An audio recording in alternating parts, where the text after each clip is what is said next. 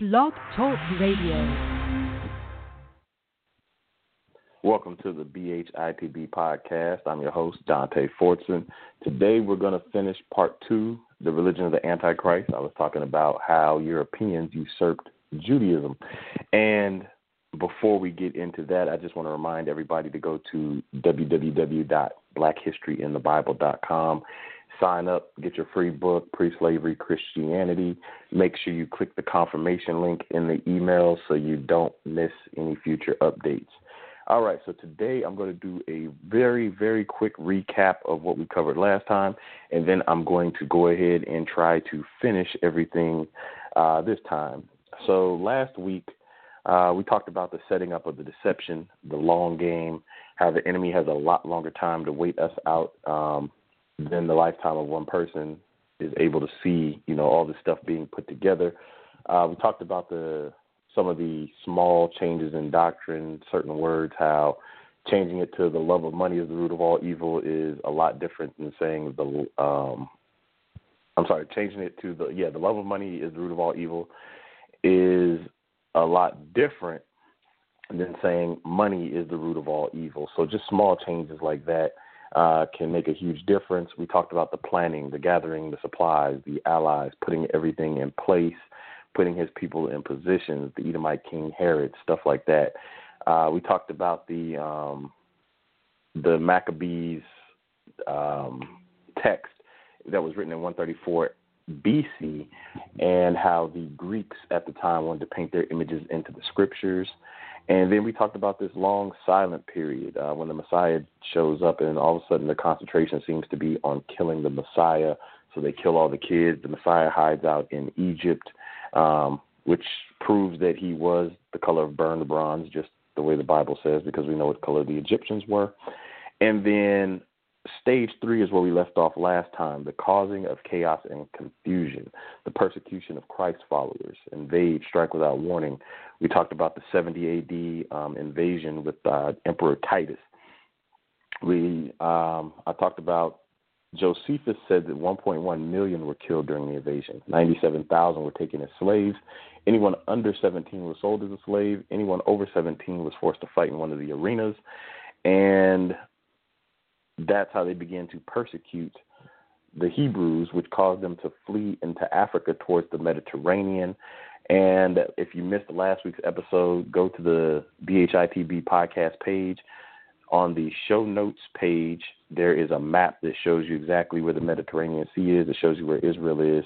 It shows which direction Rome is, which is on the other side of the Mediterranean. And then they also attacked from the northeast.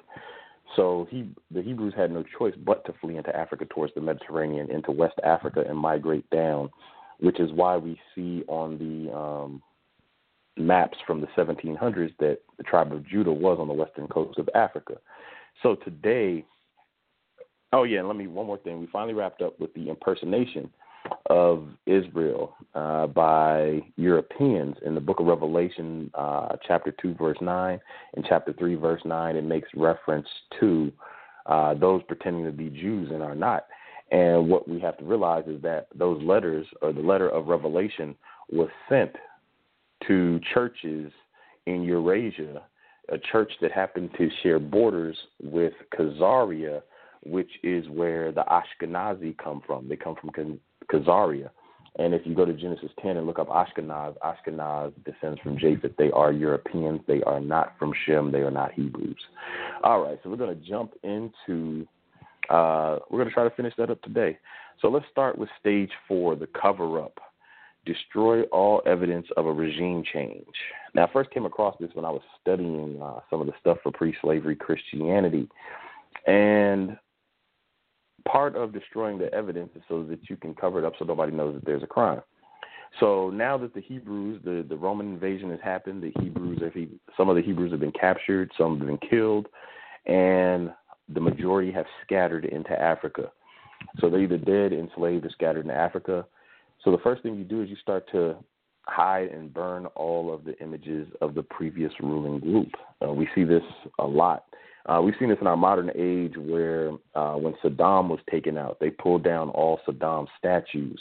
Or we see this happen over and over again throughout history. When somebody's overthrown, they take down their images, and then the conquering party then puts up all their own images. And then later on in history, people come by and they either see this and they know the history, or they don't know the history and they assume that the ruling group was the people that were there.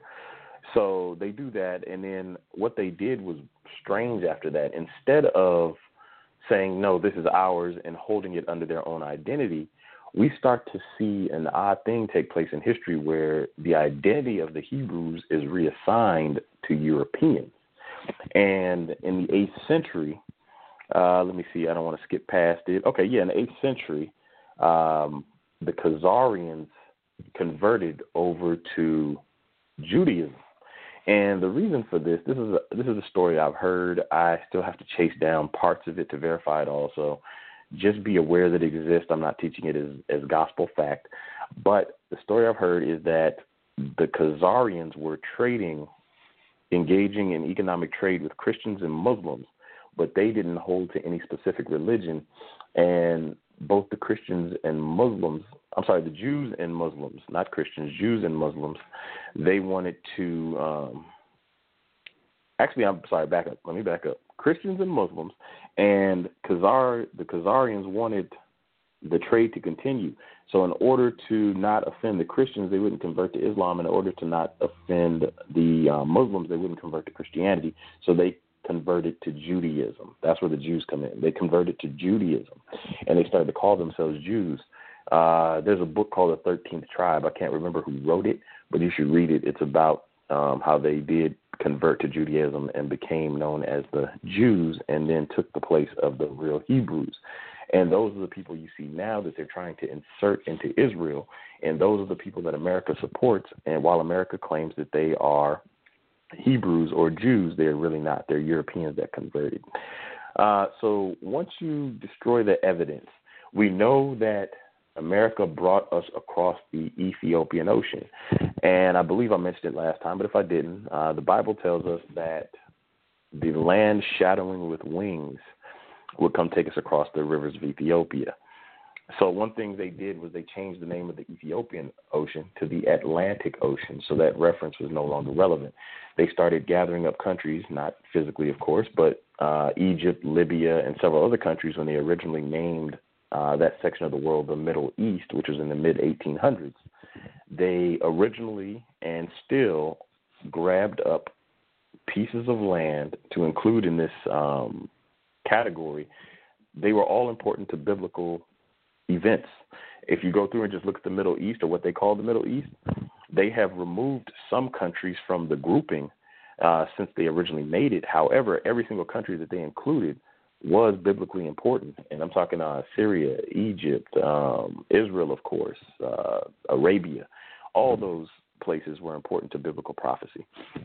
And there was more things like that they did. They made us change our names, because if you go to the slave voyages database, you can pull up Hebrew names that were logged as they came off the slave ships with Hebrew names.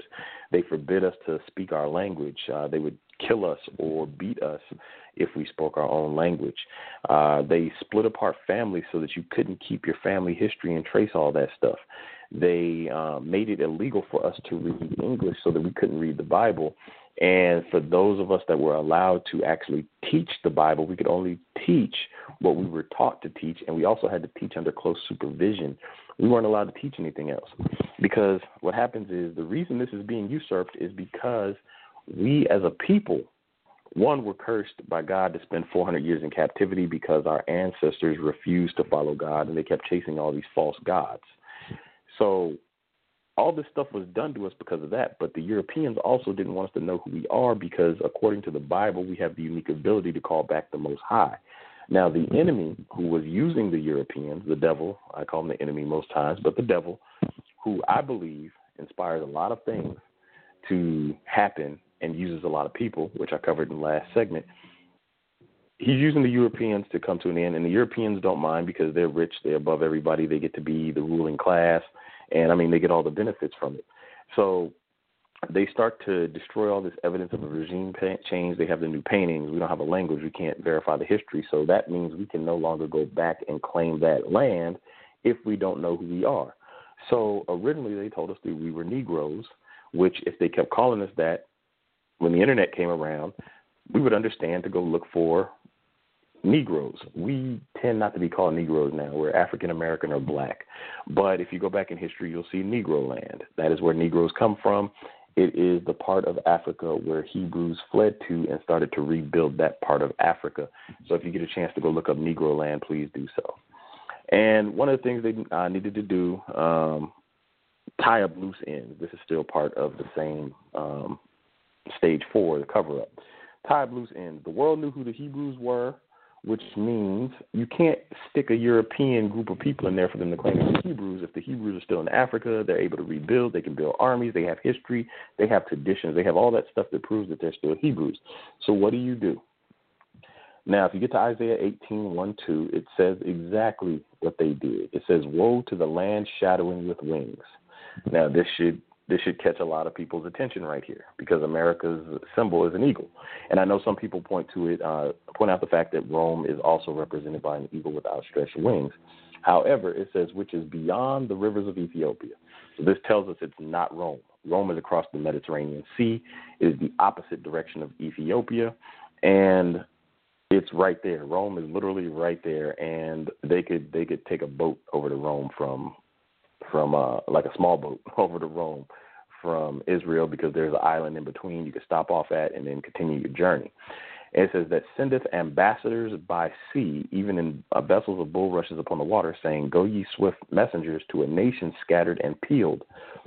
Now, this is important because these people that come across the boat had to be represented by, it's called the land shadowing with wings. It's beyond the rivers of Ethiopia. They come by sea. This is after Israel has been scattered into Africa. It says, to a people terrible from the beginning. That word terrible in Hebrew is actually awesome. It was translated in the King James Bible as terrible. Terrible or awesome from their beginning hitherto, a nation meted out, trodden down, whose land the rivers have spoiled. That's Isaiah 18:1-2. So we know these people, the land of shadowing wings, has to come from beyond the rivers of Ethiopia. They have to come by sea. And there is a map, I'll add that in the show notes, that you can look at, and you can see that it only fits one group of people. They have to come from beyond Ethiopia. Only thing on the other side of that was the Ethiopian Ocean. That was the word for sea and ocean in Hebrew is the same. So they had to come from that direction across the Ethiopian Ocean, which is what I referred to before. They changed the name to the Atlantic Ocean so that it does not point back to America. And see, they understood a lot of these prophecies. They weren't doing this stuff by accident. They were targeting us. And we know this. Let me see here. I went through that. I just want to make sure I don't double back because I'm trying to finish this today. All right, so in 1619, let me go before 1619. In 1611, the King James Bible was completed, and it became the most popular, and still is, the most popular version of the Bible that we use. I don't believe it's coincidence that first popular English version, and I believe it had to do with the printing press, the first popular English version in 1611 describes the Hebrews as black. The current version we have now of the King James Bible still contains the references to black skin, Hebrews having black skin. Isaiah 11:11 specifically says that when God regathers his people, they will be gathered out of various parts of Africa and Arabia. It does not name a single European country in that text. And so I do believe that many of the powers that be back then read the Bible, and if they didn't, the enemy certainly did, and he wouldn't have to. He knew exactly where everybody was. So what do? In 1611, you know this. In 1619, 8 years later, they had raised enough money, they had built the ships, and they headed straight to Africa to where they marked off the slave coast. And you can see this on Spanish, English, and Portuguese maps, that they headed directly for the slave coast where it says the kingdom of Judah. They knew who they were taking. So in Psalms 83, it lays out a conspiracy to make people forget who the Hebrews are. Not to kill the Hebrews, but to take the Hebrews, erase their culture, their memory, make them forget who they are, and make the world forget who they are. So you would have a world without Hebrews that could claim rights to the land and the religion, but you also need to make sure nobody else knows who they are. So you're presented with a problem because in the Middle East and Africa, everybody knows who these people are because they've lived there for thousands of years. Everybody in Europe knew who they were because Europe, Africa, and Asia all shared land. You could walk from Africa all the way around to Rome if you wanted to on foot. It would take a long time, but you could do it. So you need a world without that. So what do? You find the New World. We hear all this talk about the New World. The New World was a world where Europeans came, slaughtered all the natives, went back to Africa, brought the tribe of Judah over to this side of the world, systematically erased their religion, their history, their language, and all claims to the land, all claims to their religion, which means they, our ancestors and us, had no clue who we were and had no clue what we were meant to do or why we were there. We just thought it was all about racism. They hated black people. They brought us over here as slaves. That's not the case. They needed a new world to put us in because they weren't allowed to kill us because we were still under the protection of the Most High, even though we were allowed to go in slavery. He wasn't going to let them wipe us all out. That wasn't an option. It never was on the table. So they put us in this new world where we don't know who we are. The rest of the world has forgotten who we are. I believe the powers that be still know who we are. So as I mentioned, they erased the names, erased the religion, erased the history. They split up the families. They changed the name of the Ethiopian Ocean to the Atlantic Ocean. They changed the name of biblical areas to the Middle East. And now that they have covered up their crime, it's time to grow. So what they did was they started sending missionaries and evangelists to preach this message and recruit new loyalists to their message. Not only did they send missionaries to go out and preach this new religion, Eurocentric Christianity, which I'll talk about, but they added what's called suppression to it, and that's stage 6.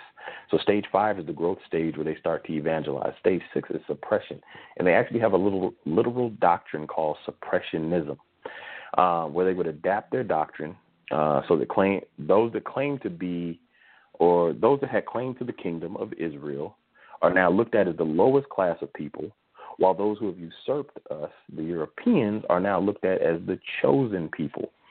They teach that we are a beast race or a slave race. This is coming directly from Christian identity.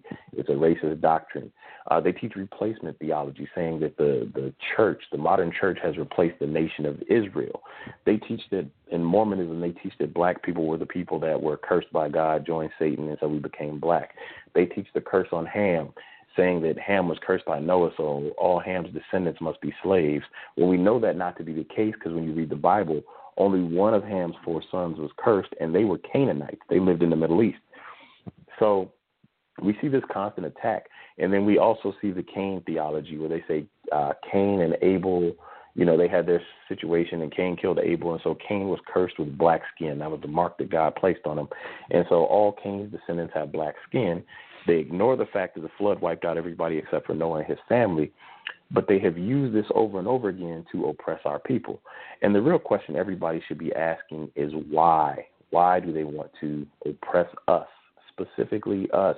They wanted to paint themselves in our scriptures, take over our scriptures, get us to believe their scriptures, erase our identity, assume our identity, or in general, Satan's plan, the enemy's plan was to completely have Europeans appropriate our culture so that they could have the appearance of being us, but not necessarily be us. So this brings us to stage 7. It looks like I might actually get through this today. Stage 7 is the final stage. It's prevention. What are they trying to prevent? What is the enemy trying to prevent? He's trying to prevent the return of the Most High. If you read through the prophecies, in the last days, Israel remembers who they are. And in order for us to remember, we would have first had to forget.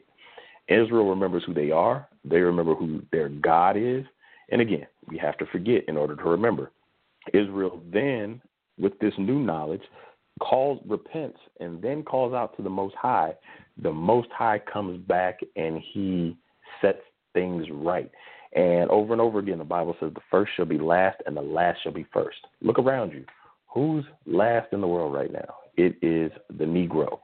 The Bible says that the stranger shall live among us, and he shall come up higher than us, and we shall go down lower than him. He shall lend to us, but we shall not lend to him. Look at your corner stores. Who owns them? Indians and Arabs. We're giving them money. They're getting rich. They own businesses in our neighborhoods. They're coming up. Who owns the hair stores? The Asians. We give them money. They're getting rich off of us. They're coming up. We're not. Same thing with the nail salons and most clothing stores and the grocery stores. We don't own most of that stuff. There's a few of us here and there, but most of us don't own that stuff, and the stranger among us is getting up higher. So the prevention was slavery. First, you enslave the people. You have complete control over them. Now, with slavery, people eventually start to get tired of that slavery. And so when we were released from illegal slavery, they didn't just say, hey, slaves, you get to go free. What they did was they said, okay, well, you can be free as long as you're not convicted of a crime, but if you get convicted of a crime, we can legally enslave you again. Read the 13th Amendment. If you're not familiar with it and you've never read it, the 13th Amendment does not abolish slavery. It gives Europeans the power to legally re-enslave black people as long as they can get them convicted for a crime. So after they released us from slavery, the first thing they did was created the vagrancy laws, which said, okay, well, you're now free, but you don't have anywhere to go. You're homeless. You're a vagrant. It's illegal to be a vagrant, so back to slavery you go. And that has been the black struggle from the very beginning. So we had to hustle and struggle to get something because they didn't pay us restitution like they did to the Japanese when they put them in internment camps. They didn't pay restitution like they did to the Native Americans and gave them reservations and casinos so that they could financially rebuild themselves. They didn't give us any of that. They don't let us sell fireworks on our own reservations to make money or have our own police or anything like they did with the Native Americans for what they did. So we see this history of them holding us down. And from the vagrancy laws, we get into a whole bunch of other history, which ends up at segregation, where we weren't allowed to mix with them. We weren't allowed the same bathrooms, the same drinking fountains, the same restaurants, we had to give up our seats during the Jim Crow era, where we were treated as second-class citizens. And so all this has been done based nothing on nothing more than our skin color, which is why I get irritated when I hear white people say that we're playing the race card. When we can look at our history since 1619, they've been playing the race card. Slavery was the race card. The vagrancy laws were the race card. Segregation and Jim Crow were a race card. Murder, lynching, rape, and torture at the hands of the KKK was the Democrats playing the race card. So let's not forget that the Democrats are the one that gave us the KKK, even though now in 2018, most of the KKK support Trump. And that's only because in the 1970s, the Republicans used Southern strategy to attract parts of the racist Democrat Party over to their party. And notice I said parts of the racist Democrat Party, not all of them. Some of them are still there, because while the Democrats gave us the KKK, and the Republicans are clearly racist, we can see that now, the Democrats also backed Planned Parenthood, which started off as the Negro Project, which basically the entire intent behind it was to find a way to legally have black people commit genocide. They wanted to pitch it as the woman's right to choose, and basically it came down to, hey, black fathers, you have no rights. We'll give 100% of the rights of your children to the mothers, and then what we'll do is encourage the mothers to kill the children so we can commit genocide, but our hands are clean because we're not doing it. We're only planting the idea. And what does Satan do, the enemy? What did he do in the garden? He only planted the idea. He didn't force feed Adam and Eve the fruit. He planted the idea. So we see this here still in effect. The enemy is still trying to prevent us as a nation from waking up, us as a nation from growing, because he needs to control it. So from there, in 1956 to 1971, the FBI ran a program called COINTELPRO. For those of you who had never heard of COINTELPRO, Teo Ministries mentioned it last week, and I told you I was going to get into it this week.